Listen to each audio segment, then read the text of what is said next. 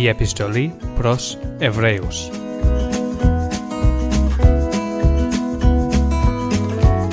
Μάθημα 23.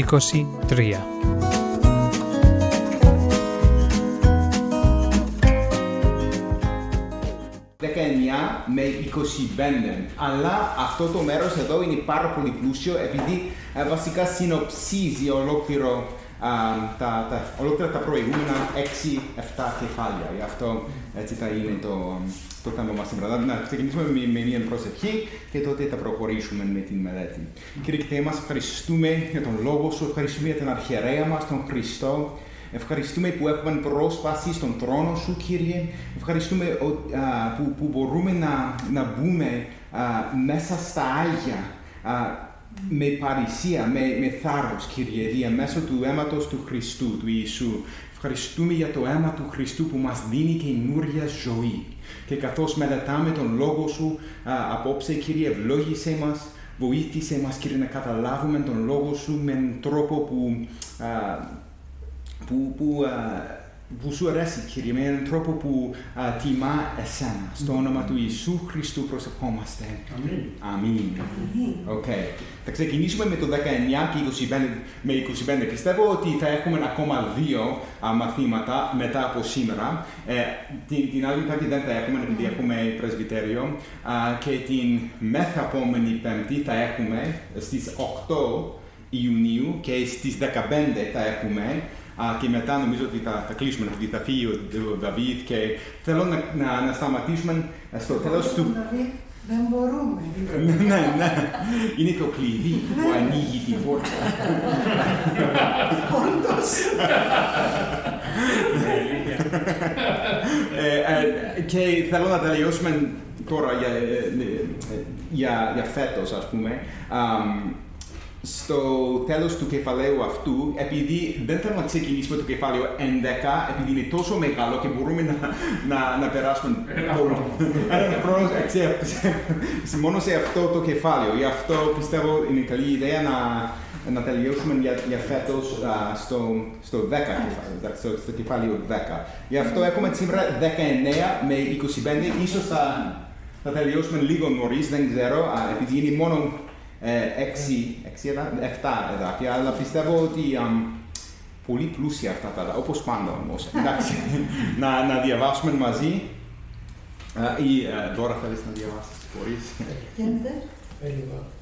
Έχοντας λοιπόν, αδελφοί, την παρησία να μπούμε μέσα στα Άγια, διαμέσου του αίματος του Ιησού, μέσα από έναν νέο και ζωντανό δρόμο, τον οποίο καθιέρωσε σε εμάς διαμέσου του καταπετάσματος, δηλαδή της σάρκας του, και έχοντας μεγάλον αρχιερέα για τον οίκο του Θεού, ας πλησιάζουμε με αληθινή καρδιά, με πληροφορία πίστης, έχοντας τις καρδιές μας καθαρισμένες από πονηρή συνείδηση, και λουσμένοι το σώμα με καθαρό νερό, ας κρατάμε την ομολογία της ελπίδας ασάλευτη, επειδή είναι πιστός αυτός που υποσχέθηκε, και ας φροντίζουμε ο ένας για τον άλλον, παρακινώντας σε αγάπη και καλά έργα, μη αφήνοντας το να συνερχόμαστε μαζί, όπως είναι συνήθεια σε μερικούς, αλλά προτρέποντας ο ένας τον άλλον, και μάλιστα τόσο περισσότερο όσο βλέπετε να πλησιάζει η ημέρα.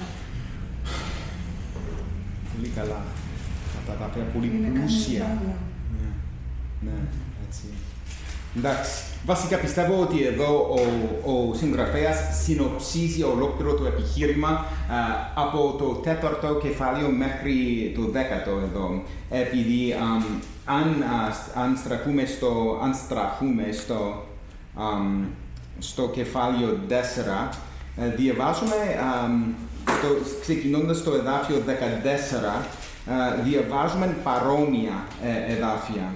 Ίσως θα αναγνωρίζετε αυτά τα εδάφια που με πολλούς τρόπους μοιάζουν με αυτά τουλάχιστον με το εδάφιο 19 εδώ. Ξεκινώντας το εδάφιο 14 από το 4ο. Καλησπέρα. Το ίδιο ξεκινάει, έχοντας ένα μεγάλο αρχιερέα. Ακριβώς, ναι. Τα ίδια λόγια. Ναι. Βασικά είναι μια ας πούμε μια ρητορική τεχνική που χρησιμοποιεί ο συγγραφέας εδώ, που βασικά ξέρω το όνομα στα λατινικά, είναι inclusio, έτσι είναι, δεν ξέρω ούτε στα αγγλικά, δεν ξέρω τι είναι, αλλά είναι μια τεχνική που βασικά χρησιμοποιεί, ξεκινά ένα επιχείρημα, ας πούμε, και τελειώνει το επιχείρημα με ακριβώς τα ίδια λόγια. Γι' αυτό ξέρουμε ότι εδώ, 19 με 25, είναι η σύνοψη και όχι το τέλος, επειδή συνεχίζει μετά, αλλά το μεγάλο μέρος της επιστολής είναι, όχι το μεγάλο, θέλω να πω ότι βασικά η ουσία του επιχειρήματος είναι από το 4ο μέχρι το 10 και μετά. Έχει πάρα πολύ σημαντικά πράγματα να πει ο συγγραφέας, αλλά αλλάζει το θέμα. Αλλάζει το θέμα και χτίζει πάνω σε αυτά τα βασικά εδώ. Και γι' αυτό βλέπουμε ότι στο δάφιο 19 βασικά κοιτάζει ή αναφέρει, ο συγγραφέας αναφέρεται στο προηγούμενο εκεί, στο 4ο κεφάλαιο 14. Μπορείς να το διαβάσεις 14 με 16. Αγγέλο, είμαστε στο 10-19, αρχίσαμε να διαβάζουμε. Bracket. 10-19. Bracket, ακριβώς. Bracket, οκ, ναι. Envelope structure. Ναι, έτσι είναι, ναι. Έχοντας λοιπόν ένα μεγάλο αρχιερέα που έχει περάσει μέσα από τους ουρανούς, τον Ιησού, το Υιό του Θεού, ας κρατάμε την ομολογία. Επειδή δεν έχουμε αρχιερέα που δεν μπορεί να συμπαθήσει στις ασθένειές μας, αλλά ο οποίος πειράστηκε καθόλου κατά τη δική μας ομοιότητα, χωρίς αμαρτία. Ας πλησιάζουμε λοιπόν με παρησία στον θρόνο της χάρης, για να πάρουμε έλεος και να βρούμε χάρη προς βοήθεια σε καιρό ανάγκης. Ακριβώς. Τώρα βλέπουμε την παρησία, το γεγονός του αρχιερέα και όλα αυτά βασικά είναι ακριβώς τα ίδια θέματα που βλέπουμε εδώ. Είναι λίγο διαφορετικό το λεκτικό, αλλά βασικά είναι το ίδιο θέμα που μας δείχνει κάτι, ότι ο συγγραφέας τώρα συνοψίζει ολόκληρο το επιχείρημα και τα λόγια του από πριν, από παλιά, από πιο πάνω, ας πούμε. Και τώρα βλέπουμε ότι τι λέει εδώ στο δάφιο 19. Έχοντας λοιπόν, αδελφοί, την παρησία, και πρέπει να ρωτήσουμε γιατί έχουμε αυτή την παρησία, να μπούμε μέσα στα Άγια. Για μας το ξέρουμε όλα αυτά. Βασικά ξέρουμε ότι έχουμε πρόσβαση στον θρόνο του Θεού. Αλλά πρέπει τώρα να θυμηθούμε ότι αυτός ο συγγραφέας μιλά στους ανθρώπους, στους Εβραίους, που δεν θα έλεγαν ποτέ ότι έχουν πρόσβαση στα Άγια. Και τώρα λέει ότι όχι μόνο έχουν παρησία, την παρησία. Όχι μόνο δεν μπαίνουν, αλλά δεν απλά μπαίνουν μέσα στα Άγια των Αγίων, μπαίνουν με παρησία.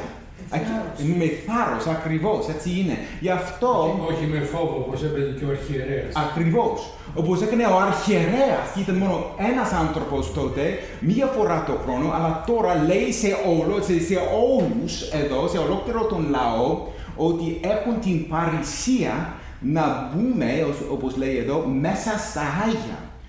Και ποιο είναι το κλειδί? Γιατί... θεωρώντας τα προηγούμενα εδώ, γιατί το λέει αυτό ο συγγραφέας? Γιατί λέει ότι έχουμε την παρησία αυτή να μπούμε μέσα στα Άγια? Χριστό, για όλα αυτά που έκανε για μας. Ναι, ακριβώς. Και το λέει αυτό. Ακριβώς.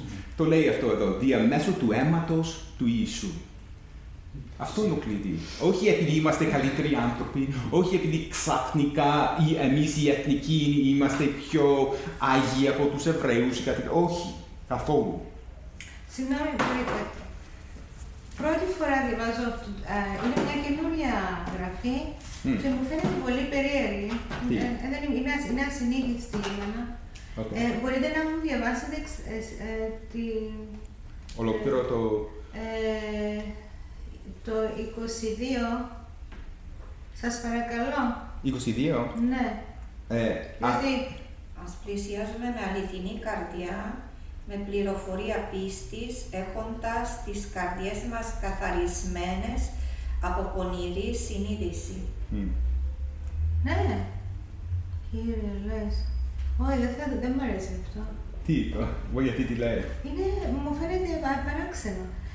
Γι' αυτόν ας προχωρήσουμε με ειλικρίνη διάθεση και με βεβαιότητα στην πίστη μας, με την καρδιά καθαρή από τις κακές διαθέσεις και με το σώμα πλημμένο με καθαρό νερό. Το σώμα. Είναι στο επόμενο. Ναι, στο επόμενο εδάφιο. Ίσως το εδάφιο ξεκινάμε. Εσάς λέει καθαρό νερό. Ναι, το λέει αυτό στο εδάφιο του 23 όμως. Sorry. Ναι, και λουσμένει το σώμα με καθαρό νερό. Sorry. Είναι μία πρόταση στην ουσία, απλώς το χωρίσανε τα εδάφια, γι' αυτό εκεί το έχει σε ένα εδάφιο. Το 22 και το 23 είναι μία πρόταση. Ναι. Βασικά τα εδάφια δεν είναι στα αρχαία, δεν είναι και απλά οι ακαδημαϊκοί μαντεύουν που για μας είναι, μόνο για μας, επειδή είναι πιο εύκολο. Ναι, ξέρουμε ότι στην πρώτη Εβραίους 10 κεφάλαιο 10, αλλά στην επιστολή δεν έγραψε ο συγγραφέας τα εδάφια, κεφάλαια και εδάφια, όχι. Απλά είναι για μας. Και μας βοηθά πάρα πολύ, δεν θέλω να πω, σίγουρα. Αλλά, εντάξει. Διαμέσου του αίματος του Ιησού. Και είναι σημαντικό να καταλάβουμε τι εννοεί εδώ. Πολλές φορές, όταν διαβάζουμε για το αίμα του Χριστού, πρώτον σκεφτόμαστε τον θάνατο του Χριστού. Και σίγουρα μιλάει για τον θάνατο, αλλά όχι μόνο. Ας θυμόμαστε βασικά ότι στην μέρα του εξυλασμού υπήρχε ο θάνατος όταν ο αποδιομπομπαίος τράγος πρέπει να πάει στην έρημο, πηγαίνει στην έρημο κάθε χρόνο, και αυτό το γεγονός συμβολίζει τον θάνατο, επειδή αυτός βαστάει, φέρνει, κουβαλάει τις αμαρτίες του λαού μέσα στην έρημο. Αλλά με το άλλο το τράγο, με τον άλλον τράγο, το αίμα του το φέρνει μέσα στα Άγια ο αρχιερέας, που συμβολίζει την καινούρια ζωή, δηλαδή που συμβολίζει την Ανάσταση του Χριστού. Και ο αρχιερέας μπαίνει μέσα, που είναι η ανάληψη του Χριστού, όπως ο Χριστός αναλήφθηκε στους ουρανούς με την καινούρια του την ζωή και ο Πατέρας δέχτηκε την θυσία του και κάθισε ο Χριστός στα δεξιά του Πατέρα. Η εξηλαίωση του Χριστού τελειώνει εκεί στους ουρανούς, όχι εδώ, αλλά εκεί. Ξεκινά με τον θάνατό του και βασικά τελειώνει εκεί όταν ο Πατέρας δέχτηκε την θυσία του και τότε κάθισε στα δεξιά του Πατέρα. Εντάξει, όταν μιλάμε για το αίμα του Χριστού, έχουμε πρόσβαση επειδή ο Χριστός, ο Πατέρας δέχτηκε την θυσία του Χριστού και τώρα μένει στον αιώνα ο Χριστός στα Άγια των Αγίων με τον Πατέρα του. Γι' αυτό έχουμε, εμείς που είμαστε εν Χριστώ, εμείς που είμαστε μέσα στον Χριστό, έχουμε πρόσβαση στα Άγια των Αγίων επειδή ο Χριστός βρίσκεται εκεί, λόγω της θυσίας του, λόγω της προσφοράς του. Εντάξει, αυτή είναι η ιδέα. Γι' αυτό με την παρησία, έχουμε την παρησία να μπούμε μέσα στα Άγια. Επειδή δεν είναι λόγω των έργων μας, δεν είναι λόγω των πράξεων μας που κάνουμε.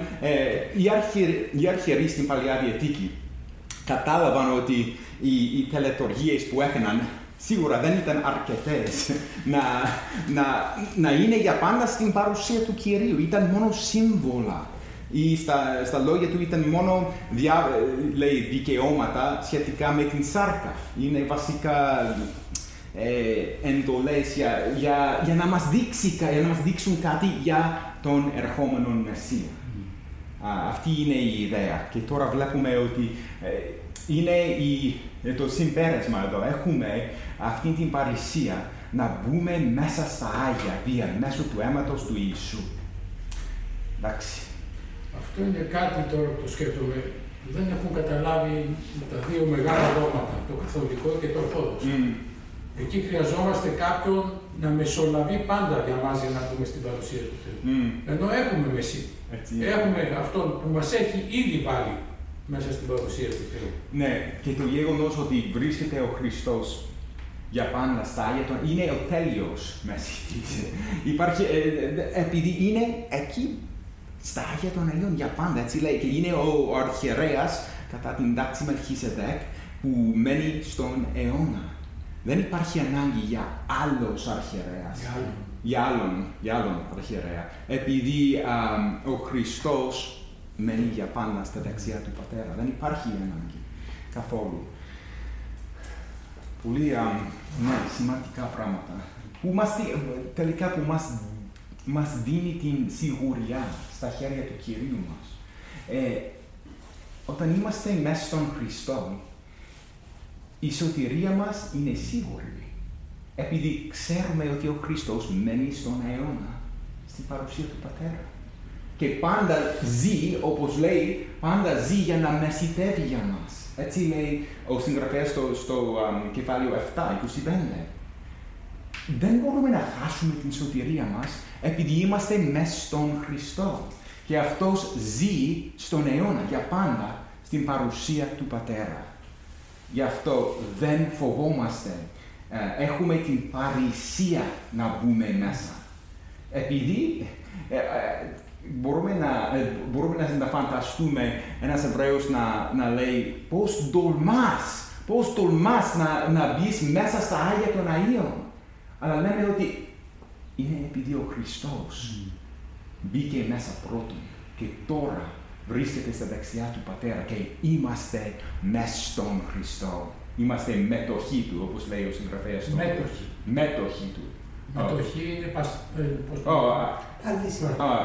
έλεγα μετοχή του. Μετοχή του. Ναι, αλλά το λέμε μέτοχη του. Δεν λέμε μετοχή. Δεν τονίζουμε πιο πολύ τη λίγουσα, το παραλίγο. Για να μην μπερδευτεί με την άλλη. Ναι, κατάλαβα, επειδή η μετοχή είναι παρασύμφωνη. Εντάξει.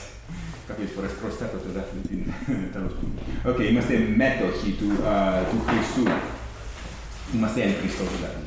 Ενωμένοι. Οκ. Μέσα από έναν νέο και ζωντανό δρόμο, τον οποίο καθιέρωσε σε εμάς διαμέσου του καταπετάσματος, δηλαδή της σάρκας.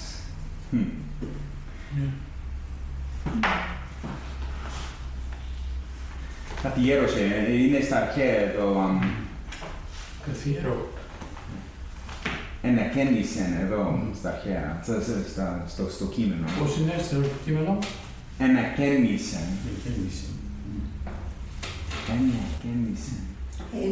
Καθιερώνω θα πει κάνω, πώς λέμε, με γένεια.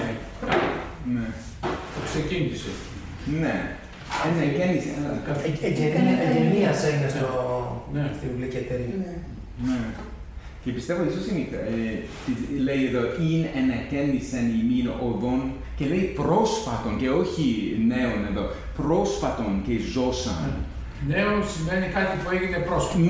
Ναι. Αλλά πιστεύω και δεν ξέρω αν είναι αλήθεια, επειδή έκανα μια μικρή μελέτη για αυτή τη λέξη, όχι τώρα με την σημερινή χρήση, αλλά με την αρχαία χρήση της λέξεως βασικά, σημαίνει όχι μόνο κάτι που είναι νέο, αλλά κάτι που δεν ήταν προσβάσιμο πριν, αλλά τώρα είναι. Έχει ανοίξει ο δρόμος για τον δρόμο ο Κύριος για μας να προχωρήσουμε με τον τρόπο αυτόν. Βασικά έχουμε πρόσβαση τώρα που δεν είχαμε πριν. Ναι, αυτή είναι η ιδέα. Δεν είναι απλά κάτι νέο, είναι κάτι που δεν ήταν προσβάσιμο πριν. Πρόσφατον είναι β. Το λέει. Πρόσβατον ή πρόσφατα. Πρόσφατον. Όπως λέμε τώρα, πρόσφατα. Ναι. Πρόσφατο. Πρόσφατον σημαίνει κάτι που... Ναι. Πρόσφατα, recent είναι, που τώρα χρησιμοποιούμε. Εντάξει. Που ξέρουμε γιατί είναι νέο, γιατί είναι πρόσφατος αυτός ο δρόμος. Γιατί είναι με τον Ιησού. Ναι. Και αυτός, ναι. Επειδή πριν δεν είχαμε πρόσβαση, επειδή δεν είχε έρθει ο Χριστός ακόμα και δεν είχε πεθάνει για τις αμαρτίες μας, δεν είχε αναστηθεί από τους νεκρούς κτλ. Αλλά και λέει ζωντανό δρόμο, μέσα από έναν νέο και ζωντανό δρόμο. Ο οποίος είναι ο Ιησούς Χριστός. Που είναι ζωντανός. Εγώ είμαι η οδός, η αλήθεια και η ζωή. Ναι. Μου έρχεστε προς τον Πατέρα, η ίδια μου. Τώρα και πάλι βλέπουμε την σημασία της Ανάστασης. Δεν μιλά ρητά ο συγγραφέας για την Ανάσταση του Χριστού. Μιλά ρητά στο τελευταίο κεφάλαιο, αλλά δεν τονίζει την Ανάσταση, τουλάχιστον με τα λόγια του. Αλλά η ιδέα βρίσκεται παντού. Όπως ο Χριστός ζει με την ακατάλητος ζωή που έχει τώρα, την ζωή που δεν τελειώνει ποτέ. Μιλάει για την Ανάσταση, επειδή ο άνθρωπος δεν μπορεί να ζήσει ποτέ χωρίς την Ανάσταση και είναι πολύ σημαντικό για τον συγγραφέα. Και εδώ ο δρόμος είναι ζωντανός επειδή ο Χριστός είναι ζωντανός. Και δεν είναι απλά ζωντανός με την έννοια ότι ζει με τον ίδιο τρόπο όπως πριν. Είναι εντελώς διαφορετικός τώρα ο Χριστός. Ζει αιώνες, στον αιώνα.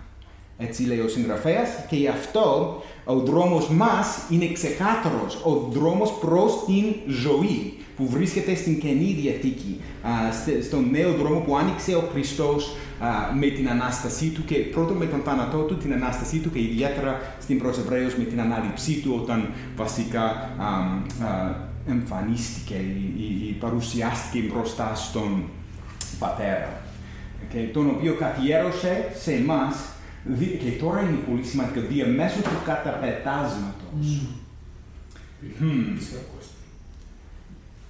Τι σημαίνει αυτό? Διαμέσου του καταπετάσματος.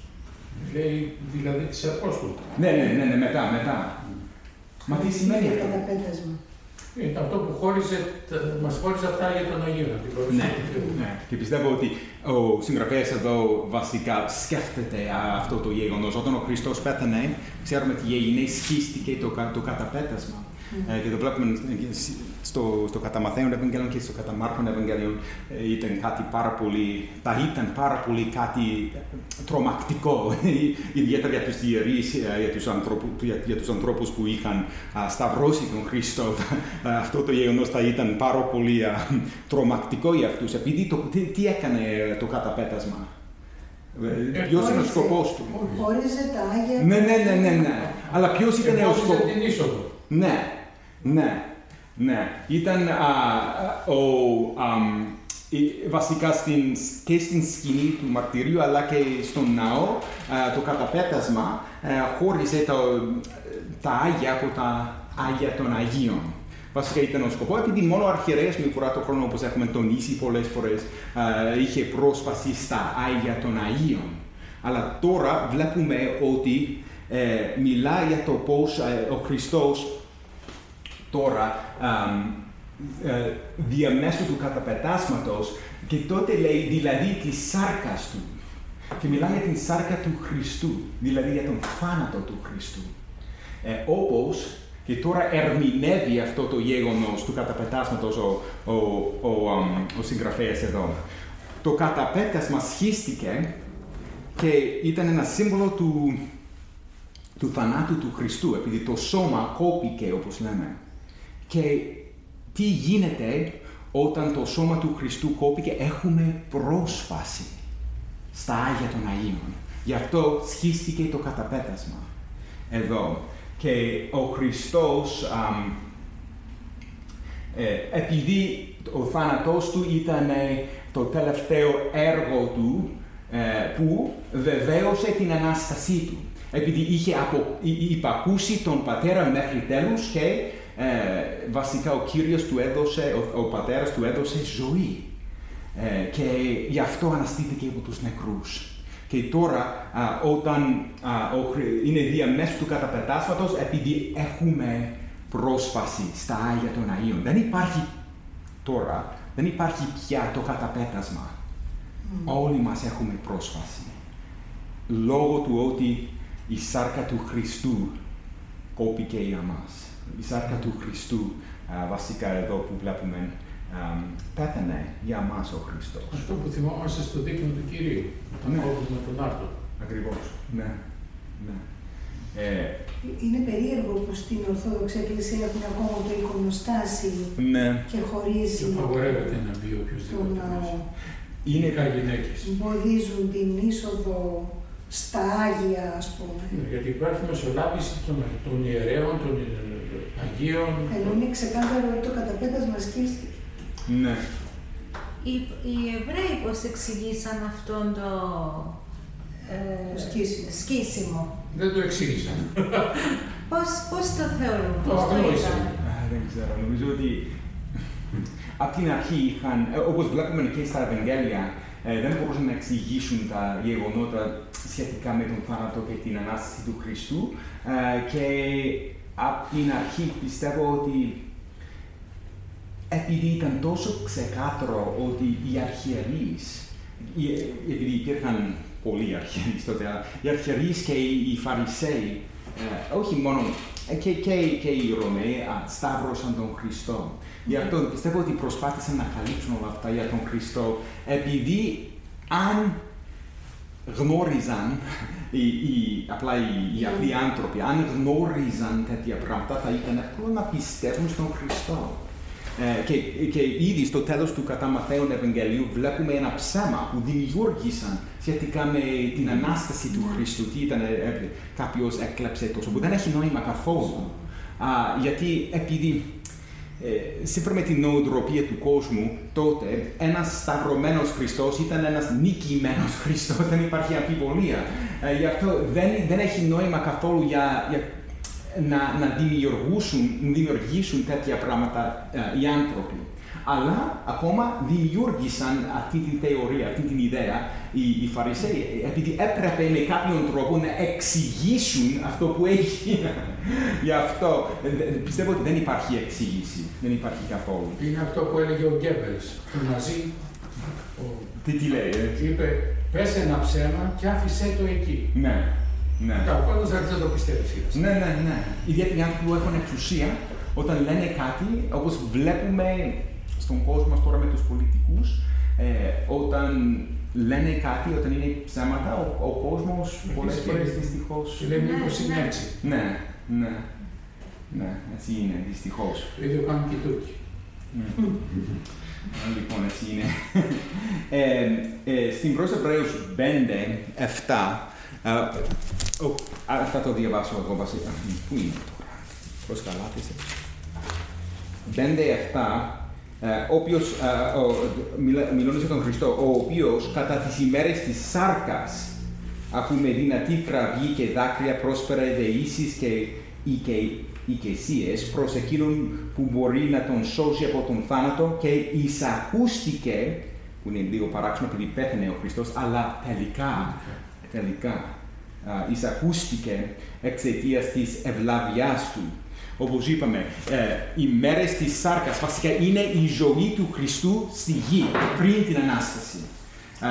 Η σάρκα πολλές φορές αναφέρεται στην Αγία Γραφή, όχι μόνο στη σάρκα, δηλαδή στο κρέας μας, ας πούμε, βασικά στην ύλη μας.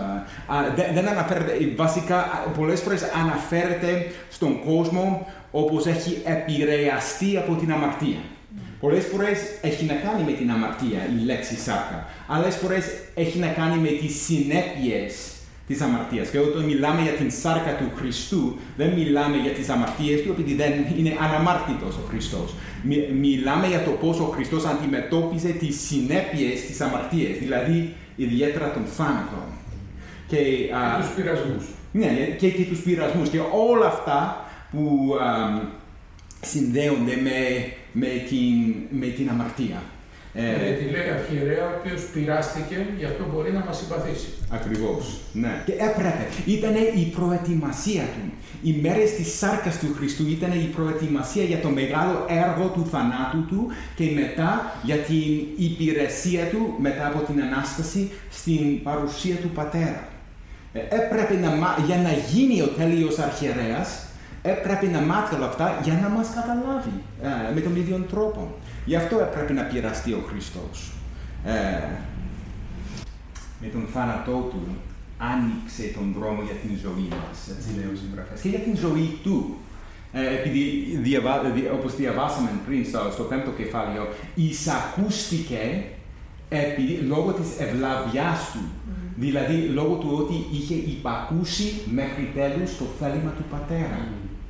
Και το τελευταίο έργο, το τελικό έργο, ας πούμε, ήταν όταν πέθανε για τις αμαρτίες μας. Ήταν το τελευταίο έργο της προετοιμασίας και με τον τρόπο αυτόν, με τον θάνατό του, επειδή είχε τελειώσει, είχε ολοκληρώσει το θέλημα του Πατέρα για τις μέρες της σάρκας του.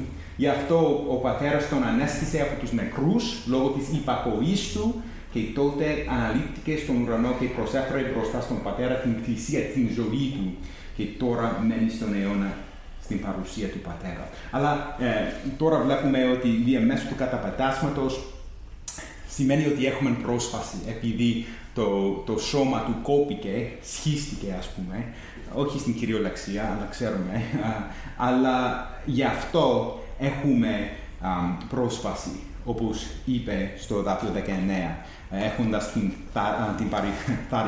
την παρησία να μπούμε μέσα στα Άγια. Εντάξει. Και το εδάφιο 21 είναι πολύ σύντομο. Και έχοντας μεγάλον ιερέα για τον οίκο του Θεού. Τι σημαίνει για τον οίκο του Θεού?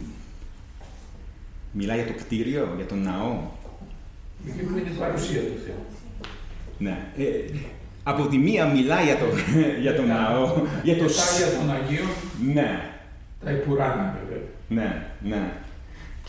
Αλλά και πιστεύω ότι μιλάει και για την οικογένεια του Θεού. Επειδή πριν στο τρίτο κεφάλαιο, όπως όταν ο συγγραφέας μιλούσε για τον Μωυσή και για το πώς ο Μωυσής ήταν υπηρέτης στον οίκο του Θεού, μιλούσε και για την οικογένεια του Θεού, αλλά και για το κτίριο, για την σκηνή του μαρτυρία πρώτον και μετά τον ναό. Τώρα βλέπουμε ότι, επειδή έχει νόημα στην Καινή Διαθήκη, ο οίκος του Θεού είναι η οικογένεια του Θεού. Όλοι μας είμαστε ο ναός του Θεού. Επειδή η παρουσία του Θεού μένει μέσα μας. Σίγουρα λόγω του Χριστού, επειδή αυτός μένει μαζί μας και διαμέσου του αίματός του. Είναι ο και είναι ένας τρόπος να περιγράψει τον αρχιερέα. Υπήρχαν δύο τρόποι. Ήταν ο αρχιερέας και ο μέγας ιερέας. Ήταν οι δύο τρόποι. Αλλά κάποιες φορές βλέπουμε τον μεγάλον αρχιερέα με τα δύο. Αλλά εδώ βλέπουμε τον μεγάλον ιερέα, μιλάει για τον αρχιερέα. Είναι ο Χριστός. Εντάξει. Ερωτήσεις, είμαστε εντάξει? Έχουμε ακόμα να προχωρήσουμε. Γιατί είχαν αρχιερείς πολλούς, αφού ένας έπρεπε να ήταν ο αρχιερέας? Όχι, είχαν αρχιερείς πολλούς. Ναι. Αρχιερείς και γραμματείς. Ναι, ναι. Πιστεύω επειδή υπήρχε ένας αρχιερέας κάθε χρόνο. Γι' αυτό νομίζω επειδή... Αλλά όταν ένας ιερέας έγινε αρχιερέας, ήταν αρχιερέας, τουλάχιστον είχε τον τίτλο για πάντα. Αλλά δεν λειτουργούσε σαν τον αρχιερέα μόνο για έναν χρόνο. Δεν ξέρουμε γιατί. Επειδή στην Παλιά Διαθήκη δεν ήταν έτσι καθόλου. Και υπάρχει, ναι, στην Παλιά Διαθήκη όταν πέθανε ο αρχιερέας σημαίνει κάτι. Σημαίνει ότι με κάποιον τρόπο οι αμαρτίες είναι συγχωρημένες για τους ανθρώπους που ήταν στις πόλεις και καταφύγει. Ναι. Καταφύγει, ναι. Ναι.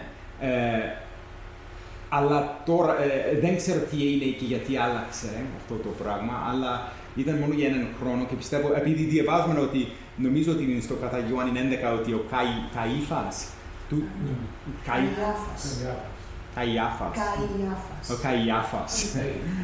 Καϊάφας το όνομα του.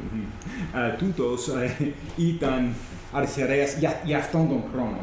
Και ο Άννας, ο ανιψιός του, ήταν ο θείος, δεν θυμάμαι, αλλά ήταν συγγενής σίγουρα και ήταν η διαφθορά ήταν μεγάλη, επειδή είχαν πάρα πολύ μεγάλη εξουσία και όχι μόνο αυτό, ο Ηρώδης και η δυναστεία,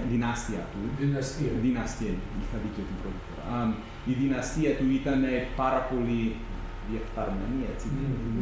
Και γι' αυτό με τον τρόπο αυτόν διόρισαν τους αρχιερείς και έτσι έγιναν στην Εκκλησία μόλις πριν την μεταρρύθμιση, έτσι ήταν, όταν οι πολιτικοί ηγέτες διορίσουν, τους ιερείς έχουμε ένα σοβαρό πρόβλημα. Μα το λέει καθαρά στα Ευαγγέλια, ότι συμμάχησαν οι γραμματείς και οι Φαρισαίοι με τους Ηρωδιανούς. Ναι. Για τον Χριστό, εναντίον του Χριστού δηλαδή. Ναι. Ήταν εχθροί, δεν ήταν... Ναι, σωστά. Ναι. Αλλά ήταν μαζί ενάντια στον Χριστό. Ναι, εκεί τα βρήκαν. Οκ. Και ας πλησιάζουμε με αληθινή καρδιά, με πληροφορία. Χρησιμοποιείται με τον τρόπο αυτόν τώρα η λέξη πληροφορία, κάτι σαν βεβαιότητα σημαίνει, πιστεύω. Όχι, τόσο άλλο. Καταλαβαίνουμε τι λέει, αλλά δεν το Ναι. Πληροφορία που σημαίνει, ναι, πιστεύω με βεβαιότητα πίστης, έτσι και έτσι έγραψα εδώ. Και πιστεύω ότι αυτή... Ότι η καρδιά μας πληροφορεί. Με βεβαιότητα στην πίστη μας. Ναι, έτσι μεταφράζεται με βεβαιότητα. Ναι. Πιστεύω ότι αυτή η ιδέα είναι πολύ σημαντική όταν συγκρίνουμε την Παλιά Διαθήκη με την Καινή Διαθήκη. Έχουμε στην Καινή Διαθήκη μεγαλύτερη βεβαιότητα. Επειδή ο Χριστός, και το ξέρουμε αυτό, ο Χριστός είχε κάνει την τελευταία θυσία. Δεν υπάρχει λόγος για άλλη θυσία. Δεν υπάρχει ανάγκη για μεγαλύτερη συγχώρεση, κάτι τέτοιο. Ο Χριστός είπε «τετέλεστε». Και επειδή ήταν η τελευταία θυσία και το έργο, βασικά το έργο της απολύτρωσης, σίγουρα συνεχίζει το έργο τώρα ο Χριστός, αλλά είναι διαφορετικό το έργο του τώρα, επειδή βρίσκεται στους ουρανούς με τον αναστημένο σώμα του, που σημαίνει ότι έχουμε εμείς αυτή την καινούρια ζωή. Και έχοντας τις καρδιές μας καθαρή, και αυτό είναι σημαντικό, επειδή στην Παλιά Διαθήκη και σύμφωνα με τις τελετουργίες, όπως είπαμε στο κεφάλαιο 9, σύμφωνα με στην Παλιά Διαθήκη, οι τελετουργίες καθάριζαν την σάρκα. Δηλαδή είχαν να κάνει μόνο με το σώμα. Και το βλέπουμε αυτό με τους νόμους που είχαν να κάνει με την καθαρότητα. Βασικά, η βασική ιδέα, όταν διαβάζουμε τέτοιους νόμους στην Παλιά Διαθήκη, η βασική ιδέα είναι ότι αυτό που κάνει τον άνθρωπο ακάθαρτο έχει να κάνει με τον θάνατο. Πάντα έχει να κάνει με τον θάνατο. Ίσως μια αρρώστια του δέρματος, ίσως όταν η ζωή φεύγει από εμάς με κάποιον τρόπο, ίσως το αίμα, ίσως άλλα πράγματα. Βασικά έχουν να κάνουν αυτοί οι νόμοι για τον θάνατο. Όταν ο θάνατος, επειδή ο Θεός είναι η ζωή, γι' αυτό δεν μπορεί να ζει ο Κύριος με τον θάνατο. Γι' αυτό αυτοί οι νόμοι βασικά αποκλείουν τους ανθρώπους να πλησιάζουν τον Θεό. Αλλά μόνο είχαν να κάνουν με το σώμα. Δεν μπορούσαν να καθαρίζουν την καρδιά. Γι' αυτό η υπόσχεση στην Καινή Διαθήκη για την καρδιά είναι πάρα πολύ σημαντική. Όταν στην Καινή Διαθήκη τι θα κάνει ο Κύριος? Θα γράψει τον νόμο του στην καρδιά. Επάνω στην καρδιά που βλέπουμε. Και στον Ψαλμόν 40 που διαβάσαμε την προηγούμενη φορά, βασικά διαβάσαμε ότι ο Κύριος δεν θέλει την θυσία και την πρόσφατα. Τι θέλει ο Κύριος? Ο Κύριος έγραψε τον νόμο μέσα στην καρδιά μας, στο κέντρο της καρδιάς μου, όπως διαβάζαμε πριν. Που σημαίνει ότι τώρα έχουμε την πραγματική καθαρότητα μπροστά, όχι μόνο την καθαρότητα της σάρκας, αλλά και την καθαρότητα της καρδιάς. Είναι αυτό που διαβάσαμε. Ναι. Και στο 9, 14. Ναι. Η αιώνια θυσία του Χριστού καθαρίζει τη συνείδηση από νεκρά έργα, Ναι. να λατρεύουμε τον ζωντανό Θεό και στο 10 στο 2. Ναι, ναι. Ακριβώς εκεί είναι, ναι, γι' αυτό, ναι. Και πιο πάνω στο κεφάλαιο 9,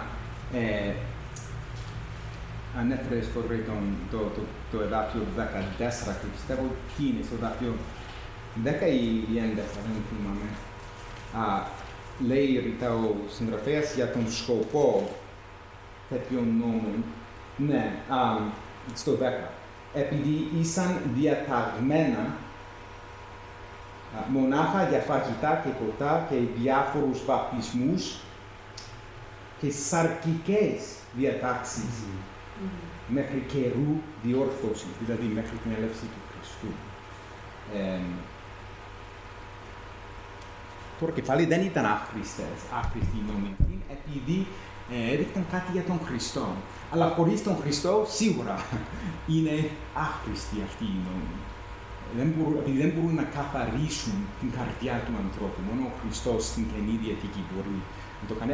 Επειδή με την ανάληψη του Χριστού, ο Χριστός μας απέστειλε το Άγιο Πνεύμα. Και με τον τρόπο αυτόν μας καθαρίζει ο Κύριος. Σίγουρα συγχωρεί τις αμαρτίες μας, αλλά όχι μόνο αυτόν. Βασικά μας δίνει καινούρια ζωή.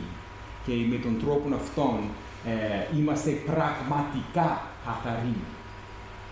Σίγουρα όχι τέλειοι ακόμα, περιμένουμε. Αλλά μεγαλώνουμε στην πίστη επειδή ο Θεός μένει μέσα μας. Και τώρα και πάλι βλέπουμε το ας πλησιάζουμε. Δηλαδή αφορά την πρόσβασή μας στην παρουσία του Θεού. Και στο δάκτυλο 23 και οι λουσμένοι, έτσι είναι λουσμένοι ή λουσμένοι? Και λουσμένοι το σώμα με καθαρό νερό. Δεν μπορώ να ακολουθήσω την σύνταξη εδώ. Λουσμένοι, είμαστε λουσμένοι δηλαδή, το σώμα όμως. Έχοντας τις καρδιές μας καθαρισμένες και λουσμένοι το σώμα. Με καθαρό νερό. Δηλαδή και οι καρδιές μας και το σώμα μας. Καθαρά. Ναι. Αλλά λέμε έχοντας τις καρδιές μας καθαρισμένες και λουσμένοι. Είναι περίεργη σύνταξη, ναι. Και λουσμένο το σώμα μας είναι, ναι. Ναι, έτσι, απλά. Νόμιζα, επειδή κάποιες φορές υπάρχουν λάθη γι' αυτό. Λελουμένοι είναι. Ναι. Λελουμένοι, εντάξει. Το σώμα με καθαρό νερό. Δεν είμαι σίγουρος, αλλά πιστεύω ότι αναφέρεται στην βάπτιση, αλλά όχι στην βάπτιση, αλλά στην βάπτιση σίγουρα που μας, επειδή μιλάει για το σώμα με καθαρό νερό, αλλά πιστεύω ότι σίγουρα μιλά για το σύμβολο της βάπτισης που είναι η καθαρή καρδιά που έχουμε. Η βάπτιση έχει σημασία επειδή βασικά είναι το σύμβολο της καθαρότητας και όχι μόνο το σύμβολο, βασικά αυτό που λέμε και που βλέπουμε με την βάπτιση είναι ότι είναι αυτό που μας εντάξει, δεν λειτουργεί αυτόματα, το ξέρουμε αυτό όπως πολλοί νομίζουν τώρα.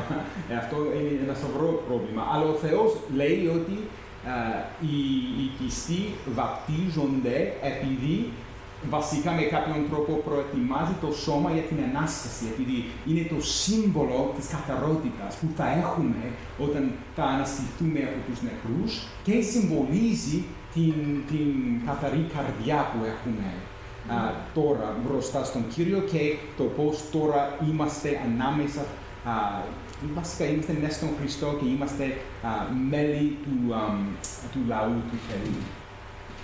Εδώ. Συγγνώμη, όταν μιλάμε για το νερό, στο μυαλό μου έρχεται πρώτα-πρώτα ο ίδιος ο Χριστός. Είπε, εγώ είμαι το ζωντανό νερό. Μετά έρχεται το Πνεύμα του Άγιο. Το νερό είναι μια εικόνα του Αγίου Πνεύματος. Υπάρχει και ο λόγος, το αυτό που διαβάζουμε στους γάμους. Με την Εκκλησία, με την καθάρισε, με τον Μητρό. Δηλαδή δεν το βλέπω αποκλειστικά σαν το βάπτισμα. Δηλαδή το βάπτισμα για μένα είναι μια εικόνα του τι έχει συμβεί στη ζωή μου. Μια μαρτυρία, το πω, όπως λέει στην Ρωμαίους στο 4ο κεφάλαιο. Στο 6 κεφάλαιο. Στο 6 κεφάλαιο. Ναι, στο 6. Ναι. Μιλάει την ταφή του Χριστού και την Ανάσταση του Χριστού με το πώς μας συνδέει με όλα αυτά το βάπτισμα. Εντάξει, πιστεύω ότι κάνει κάτι το βάπτισμα σίγουρα, αλλά δεν είναι κάτι που λειτουργεί αυτόματα. Πρέπει να υπάρχει πίστη μέσα στην καρδιά μας. Δεν είναι κάτι που λειτουργεί αυτόματα, αλλά απ' την άλλη πιστεύω ότι τώρα που βλέπουμε λουσμένοι με το σώμα με καθαρό νερό, εντάξει. Εδώ έχει παραπομπή στον Ιεζεκίηλ 36-25 που λέει «Και θα ράνω επάνω σας καθαρό νερό και θα καθαριστείτε από όλες τις ακαθαρσίες σας και από όλα τα είδωλά σας θα σας καθαρίσω και θα σας δώσω μια νέα καρδιά». Ναι. Και θα βάλω μέσα σας ένα νέο πνεύμα. Σωστά. Άρα έχει προηγηθεί. Ναι, το σύμβολο αντιστοιχεί στην πραγματικότητα. Το καθαρό νερό που σίγουρα γι' αυτό κάνουμε τις τελετές, επειδή μας δείχνουν και μας θυμίζουν την πραγματικότητα και με έναν τρόπο πολύ σημαντικό μας δείχνουν και δεν είναι απλά ο Θεός λέει ότι αυτά τα πράγματα είναι σημαντικά επειδή χρειαζόμαστε κάτι απτό. Δεν είμαστε μόνο μυαλά. Δεν έχουμε μόνο το μυαλό μας. Χρειαζόμαστε επειδή ο Κύριος μας θυμίζει τις υποσχέσεις του και το γεγονός ότι βρισκόμαστε εν Χριστώ, είμαστε εν Χριστώ, επειδή με έναν τρόπο, δεν θέλω να πω χωρίς λογική, αλλά επειδή είμαστε άνθρωποι, χρειαζόμαστε εικόνες και κάτι που μπορούμε να αγγίξουμε, που μπορούμε να νιώθουμε. Έτσι πιστεύω. Σίγουρα δεν είναι το σύμβολο που σώζει. Σίγουρα όχι. Αλλά και οι ιερείς λενόντουσαν πριν φορέσουν επιστολές και ο αρχιερέας πριν φορέσει επιστολή, έπρεπε να πληθεί πρώτα με νερό. Έπρεπε ο Μωυσής να πλύνει τον Ααρών πρώτα με καθαρό νερό. Ίσως αναφέρεται και σε αυτό. Ότι όμως πλυνόταν εκείνος για να έχει πρόσβαση. Ναι, και τα δύο. Και πιστεύω ότι γι' αυτό το νερό. Δεν θέλω να πω ότι υπάρχει, πιστεύω ότι στην Παλαιά Διαθήκη υπάρχει το νερό παίζει ρόλο ιδιαίτερα με τους ιερείς, αλλά ο ρόλος εδώ, ο λόγος για τον οποίο υπάρχει το νερό εδώ είναι να καθαρίζει. Το νερό καθαρίζει και το νερό με τον τρόπο να τον συμβολίζει την ζωή. Επειδή η καθαρότητα και η ζωή είναι δύο πολύ παρόμοιες ιδέες στην Παλαιά Διαθήκη. Και το νερό και το αίμα είναι τα δύο σύμβολα για την ζωή στην Παλαιά Διαθήκη και γι' αυτό για την καθαρότητα. Επειδή αυτές οι δύο ιδέες είναι όχι συνώνυμες αλλά πολύ παρόμοιες.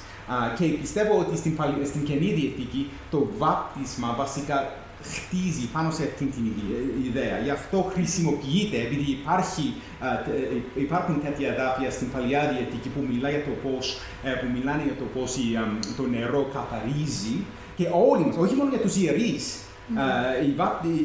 Το βάπτισμα είναι για όλους μας και επειδή συμβολίζει την καινούρια ζωή που έχουμε και όχι μόνο αυτό, την καθαρότητα που έχουμε εν Χριστώ. Γι' αυτό και είναι σημαντικό το γεγονός ότι δεν είναι μόνο τους ιερείς στην Καινή Διαθήκη. Δεν είναι μόνο για τους άντρες. Το άλλο σημάδι, η άλλη πολύ σημαντική τελετουργία στην Παλαιά Διαθήκη ήταν η περιτομή, που ήταν προφανώς μόνο για τους άντρες. Αλλά στην Καινή Διαθήκη το βάπτισμα και το δείπνο του Κυρίου είναι για όλους. Σημαίνει ότι όλοι μας έχουμε πρόσβαση στον θρόνο του Κυρίου μας. Όλοι μας είμαστε καθαροί όταν πιστέψουμε στον Χριστό και όλοι μας έχουμε πρόσβαση στον θρόνο του Κυρίου μας.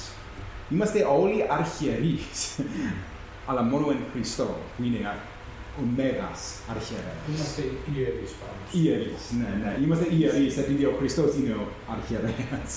Ναι. Βασίλειο ιερέων. Ναι, όπως λέει ο Κύριος. Ο Πέτρος, και μετά ο Λούθυρος. Οκ.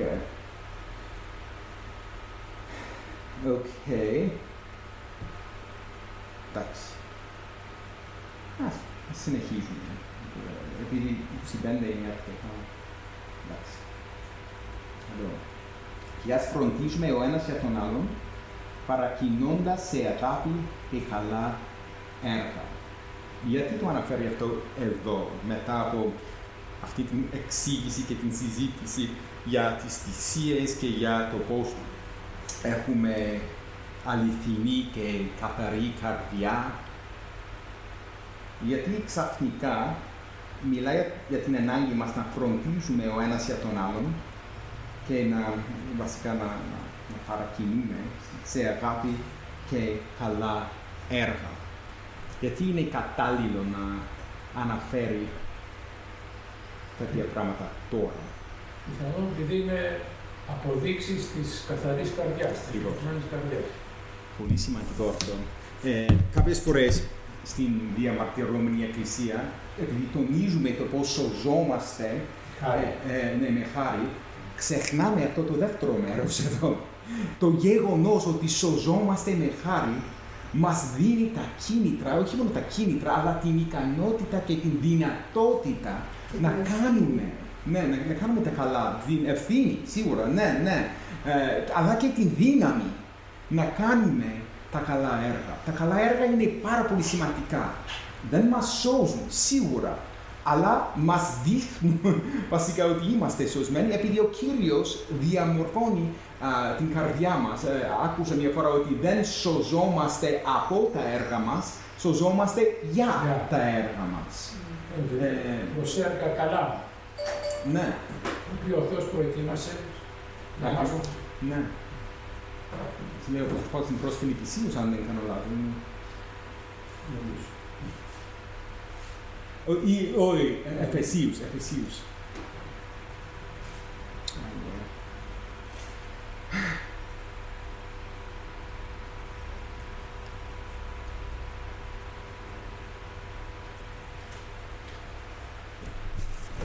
Βλέπουμε την φόρμουλα, ας πούμε, αυτήν σε πολλά διαφορετικά μέρη της Αγίας Γραφής. Τώρα σκέφτομαι την προς Φιλιππισίους. Πιστεύω ότι στο δεύτερο, αν δεν κάνω λάθος, αλλά τώρα πρόσφατα κάνω πολλά λάθη. Είναι μέχρι το γύρας, δεν έρχονται μόνο. Μιλάς εσύ για γύρας, πολύ γύρας. Ωραία.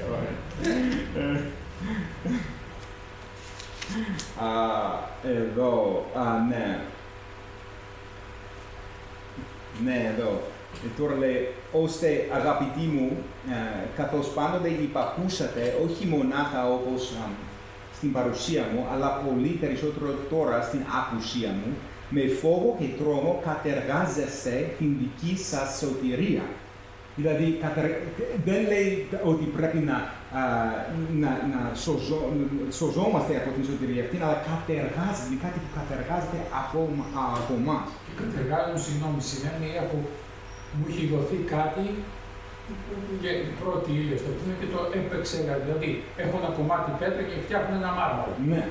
Δεν λέει εργάζεστε, λέει κατεργάζεστε. Πολύ σημαντική διαφορά. Και στο δάκτυλο 13, επειδή ο Θεός είναι που ενεργεί μέσα σας και το να θέλετε και το να ενεργείτε κατά την ευδοκία Του. Επειδή ο Θεός εργάζεται. Εμείς κατεργαζόμαστε. Ναι, ακριβώς, ναι. Και στην προς Εφησίους επιστολή βλέπουμε το ίδιο μοτίβο, την ίδια ιδέα. Στο δεύτερο κεφάλαιο, στο εδάφιο 8, επειδή κατά χάρη είστε σωσμένοι διαμέσου της πίστης και αυτό δεν είναι από εσάς, είναι δώρο του Θεού, όχι από έργα, ώστε να μην καυχηθεί κάποιος. Είναι κάτι πάρα πολύ ξεκάθαρο. Σωζόμαστε από την χάρη του Θεού, δεν υπάρχει αμφιβολία. Αλλά στο επόμενο εδάφιο, τι λέει ο Απόστολος Παύλος, επειδή δικό του δημιούργημα είμαστε, καθώς χτίστηκαμε στον Ιησού Χριστό για καλά έργα που ο Θεός προετοίμασε για να περπατήσουμε μέσα σε αυτά.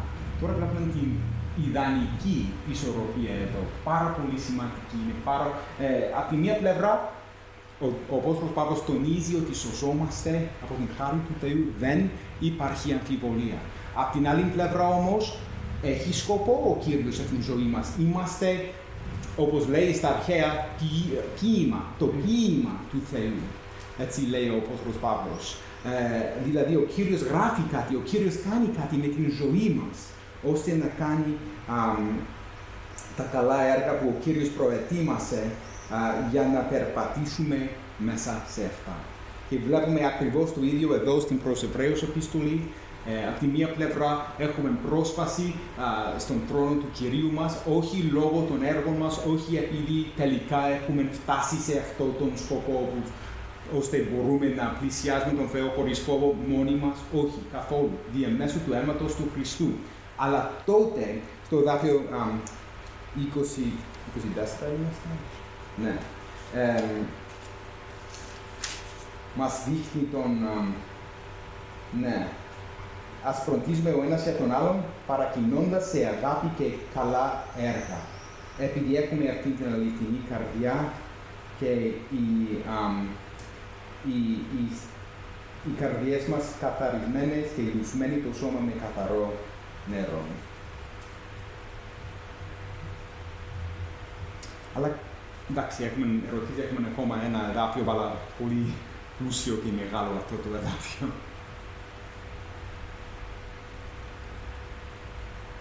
Είμαστε εντάξει. Αυτό το φροντίζοντες περί αλλήλων, λέει το ένας για τον άλλον, και αυτό είναι πολύ σημαντικό. Και μερικές φορές το ξεχνάμε, κοιτάμε τον εαυτό μας μόνο, τις ανάγκες μας και δεν βλέπουμε τον διπλανό μας. Σωστά. Ο Απόστολος Ιάκωβος λέει στην Επιστολή, το λέει πολύ καλά, πολύ ωραία, και μιλάει για αδελφούς. Ναι. Και στην προς Εβραίους, στο κεφάλαιο, πιστεύω, στο τρίτο, στην αρχή του, λέει ότι και στο 12ο κεφάλαιο, στην αρχή, λέει ότι ο Χριστός είναι αρχηγός, που βασικά υπονοεί ότι είναι ο πρώτος, σίγουρα, αλλά που έχει την ομάδα του. Και όλοι μας βρισκόμαστε στην ίδια ομάδα. Είμαστε μια οικογένεια. Είμαστε όλοι μας ο οίκος του Θεού. Δεν είμαστε σίγουρα, όπως λέει ο Απόστολος Παύλος, κάθε ένας από εμάς βασικά παίρνουμε την σωτηρία του Κυρίου μας προσωπικά, δεν υπάρχει αμφιβολία, αλλά η συλλογική διάσταση είναι πάρα πολύ σημαντική, επειδή ο Κύριος μας ενσωματώνει στο σώμα του, σε μια οικογένεια. Και γι' αυτό υπάρχει αυτή η ιδέα, φροντίζουμε ο ένας για τον άλλον, επειδή είμαστε όλοι σωσμένοι. Είμαστε όλοι εν Χριστώ. Ο Χριστός, όπως λέει στο δεύτερο κεφάλαιο, έχει πολλούς αδελφούς. Είναι ο πρώτος από πολλούς αδελφούς. Εντάξει. Και αδελφές έχει. Ναι, αλλά στα αρχαία. Βασικά πιστεύω ότι στα αρχαία ήταν μόνο αδελφούς, αλλά τώρα επειδή πρέπει να είμαστε πολιτικά σωστοί. Όχι. Ναι, τώρα πρέπει να ξεκαθαρίσουμε ότι εννοεί ο συγγραφέας αδελφές και αδελφούς.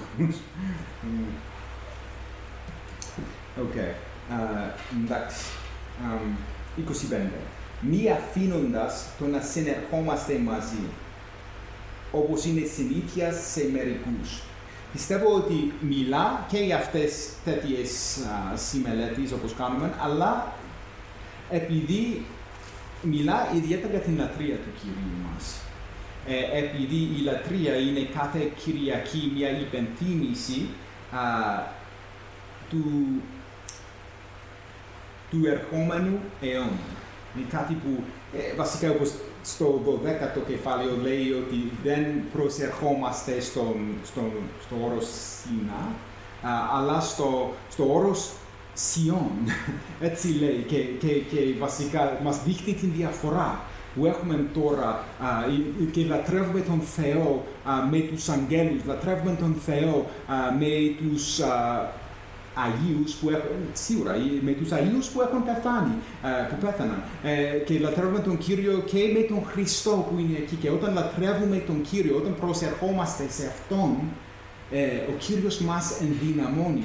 Σίγουρα νομίζουμε πως κάποιες φορές πιστεύουμε ότι και μετράμε τους ανθρώπους, αλλά είμαστε πάρα πολύ λίγοι. Δεν είμαστε λίγοι. Λατρεύουμε τον Κύριο με όλους τους Αγίους, λατρεύουμε τον Κύριο και με τον Χριστό, με όλους τους αγγέλους που υπάρχουν μυριάδες, όπως διαβάζουμε. Γι' αυτό ο συγγραφέας τώρα τονίζει την λατρεία, επειδή μας ενθαρρύνει ώστε να δούμε, όχι με τα μάτια μας, αλλά με τα μάτια της πίστης, να δούμε την ερχόμενη μας σωτηρία. Είμαστε σωσμένοι, αλλά περιμένουμε την πλήρη σωτηρία όταν θα δούμε πρόσωπο με πρόσωπο ο Κύριος μας και κάθε φορά που λατρεύουμε τον Κύριο μαζί είναι μια μικρή υπενθύμηση, μια μικρή γεύση της ερχόμενης μεγάλης λατρείας που θα γίνει όταν έρθει πίσω ο Χριστός. Γι' αυτό μας θυμίζει και μας ενθαρρύνει να μην αφήνουμε το να συνερχόμαστε μαζί. Επειδή όλα αυτά τα πράγματα για τα οποία μιλάει, για την πρόσβασή μας, όλα αυτά τα κάνουμε μαζί. Σίγουρα υπάρχει η προσωπική διάσταση της πίστης μας που είναι πάρα πολύ σημαντική. Αλλά υπάρχει και η συλλογική, όταν συνερχόμαστε, όπως είπαμε πριν, και με τον τρόπο αυτόν φροντίζουμε και ενθαρρύνουμε ο ένας τον άλλον με την παρουσία μας, όταν λατρεύουμε τον Κύριο και όταν βασικά βρισκόμαστε για να μιλάμε για τον Κύριο, για να συζητάμε την Αγία Γραφή. Όλα αυτά τα πράγματα μας θυμίζουν την αλήθεια, μας δείχνουν την αλήθεια, ώστε να συνεχίσουμε με τον τρόπο του Κυρίου μας, με τον Χριστό. Και βέβαια μιλάμε για σωματική παρουσία. Ναι. Εμένα θυμάμαι ήμουν μικρός και μου έκανε πολύ μεγάλη εντύπωση Κυριακή που περνάγαμε για να πάμε στην εκκλησία και άκουγα το ραδιόφωνο την Ορθόδοξη Εκκλησία. Ναι. Και σκεφτόμουν καλά αυτοί οι άνθρωποι δεν πάνε στην εκκλησία. Μικρός τώρα. Ναι. Εδώ μας λέει να πηγαίνουμε να είμαστε παρόντες, όχι να το βλέπουμε από το ίντερνετ. Το COVID μας τα έκανε αυτά, αλλά εκεί δεν ήταν η ουσία. Σίγουρα, μόλις το συζήτησα το θέμα αυτό με τη γυναίκα μου, επειδή μιλάμε για το πώς κάνουμε την διαδικτυακή, την ζωντανή μετάδοση και όλα αυτά. Και λέμε ότι ναι, είναι καλό το πράγμα αυτό, επειδή αν κάποιος απουσιάζει ή κάτι τέτοιο. Από την άλλη πλευρά όμως, λέμε ότι υπάρχει ο πειρασμός να μην έρχεται ο κόσμος, επειδή εντάξει. Και εντάξει, σίγουρα το διαδικτυακό κήρυγμα, η διαδικτυακή λατρεία είναι πολύ καλύτερη από τίποτα. Από το τίποτα. Από την άλλη πλευρά όμως δεν μπορεί να αντακαταστήσει την φυσική παρουσία. Επειδή υπάρχει κάτι εδώ, επειδή πρέπει για να κάνουμε αυτό που λέει εδώ ο συγγραφέας, για να προτρέπουμε ο ένας τον άλλον, πρέπει να είμαστε στον ίδιο τόπο, εδώ, για να λατρεύουμε τον Κύριο μαζί. Και δείχνει το πώς είμαστε ένα σώμα. Ένα όργανο δεν μπορεί να είναι εδώ και το άλλο εκεί και εντάξει, ζούμε σε διαφορετικά σπίτια, αλλά συνερχόμαστε μαζί για να λατρεύουμε και για να είμαστε και για να ζούμε την ζωή στο σώμα του Χριστού. Γι' αυτό λέγεται συνάθρηση, γι' αυτό λέγεται συνερχόμαστε. Ναι, το συν, ναι. Μαζί. Ναι. Πολύ σωστό. Στα πρώτα 4 εδάφια ο συγγραφέας συνοψίζει ολόκληρο το επιχείρημα από το 4ο μέχρι το 10ο, αλλά στα εδάφια 23 με 25 βασικά ξεκινά να εξηγεί τις πρακτικές συνέπειες. Και τα συνεχίζει εδώ. Εντάξει, την άλλη φορά θα είναι μια σοβαρή προειδοποίηση που έχει τις δυσκολίες της, ας πούμε. Γι' αυτό θέλω να σταματήσω εδώ, επειδή αυτά τα δάφια τα επόμενα είναι δύσκολα. Έχουμε συνηθίσει όμως τα δύσκολα δάφια εδώ στην προς Εβραίους. Γι' αυτό εμένα μου αρέσει η πρόκληση, επειδή είναι, αν μπορούμε να καταλάβουμε την προς Εβραίους, τα άλλα μέρη της Καινής Διαθήκης, όχι της Παλαιάς. Της Καινής Διαθήκης είναι όχι εύκολη. Η Αποκάλυψη δεν είναι εύκολη καθόλου, αλλά εντάξει. Μου αρέσει αυτό που λέει στο τέλος ότι βλέπετε ότι πλησιάζει η μέρα. Πάντα. Και σκέφτομαι πόσους αιώνες τώρα πλησιάζει. Μου θύμισε ένα εδάφιο στην προς Ρωμαίους Επιστολή στο 13 κεφάλαιο, το 11 εδάφιο που λέει, μάλιστα ξέροντας τον καιρό ότι είναι ήδη η ώρα να ξυπνήσουμε, να σηκωθούμε από τον ύπνο, Ανάσταση δηλαδή, γιατί είναι πιο κοντά σε εμάς η σωτηρία, η τελική σωτηρία, από τότε που πιστέψαμε. Δηλαδή ακόμα και αυτά τα λίγα χρόνια τα έβλεπε ότι μας έχει φέρει πολύ πιο κοντά. Ναι, βασικά και μερικοί λένε ότι ο Απόστολος Παύλος είχε κάνει λάθος, επειδή νόμιζε πως θα ερχόταν ο Κύριος και δεν ήρθε. Αλλά απλά λέω, νομίζω ότι απλά πρέπει να είναι πάντα η νοοτροπία μας, να περιμένουμε και να προσμένουμε την επιστροφή του Χριστού. Επειδή θα έρθει πίσω και γι' αυτό, όπως λέει ο Απόστολος Πέτρος, μία μέρα είναι σαν 1000 χρόνια. Αυτός λειτουργεί σε ένα διαφορετικό επίπεδο σχετικά με τον χρόνο. Αλλά είμαστε στις έσχατες ημέρες τώρα, δηλαδή στην τελευταία εποχή πριν την έλευση του Χριστού. Γι' αυτό ο Χριστός μπορεί να έρθει πίσω σε οποιαδήποτε στιγμή και προσμένουμε και όπως λέει εδώ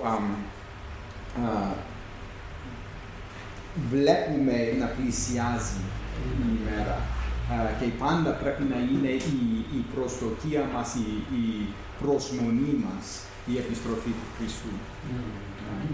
Και μας δίνει την ενθάρρυνση και την δύναμη να συνεχίζουμε με τον τρόπο που περιγράφει εδώ, με τα καλά έργα και με την αγάπη μας στην καρδιά.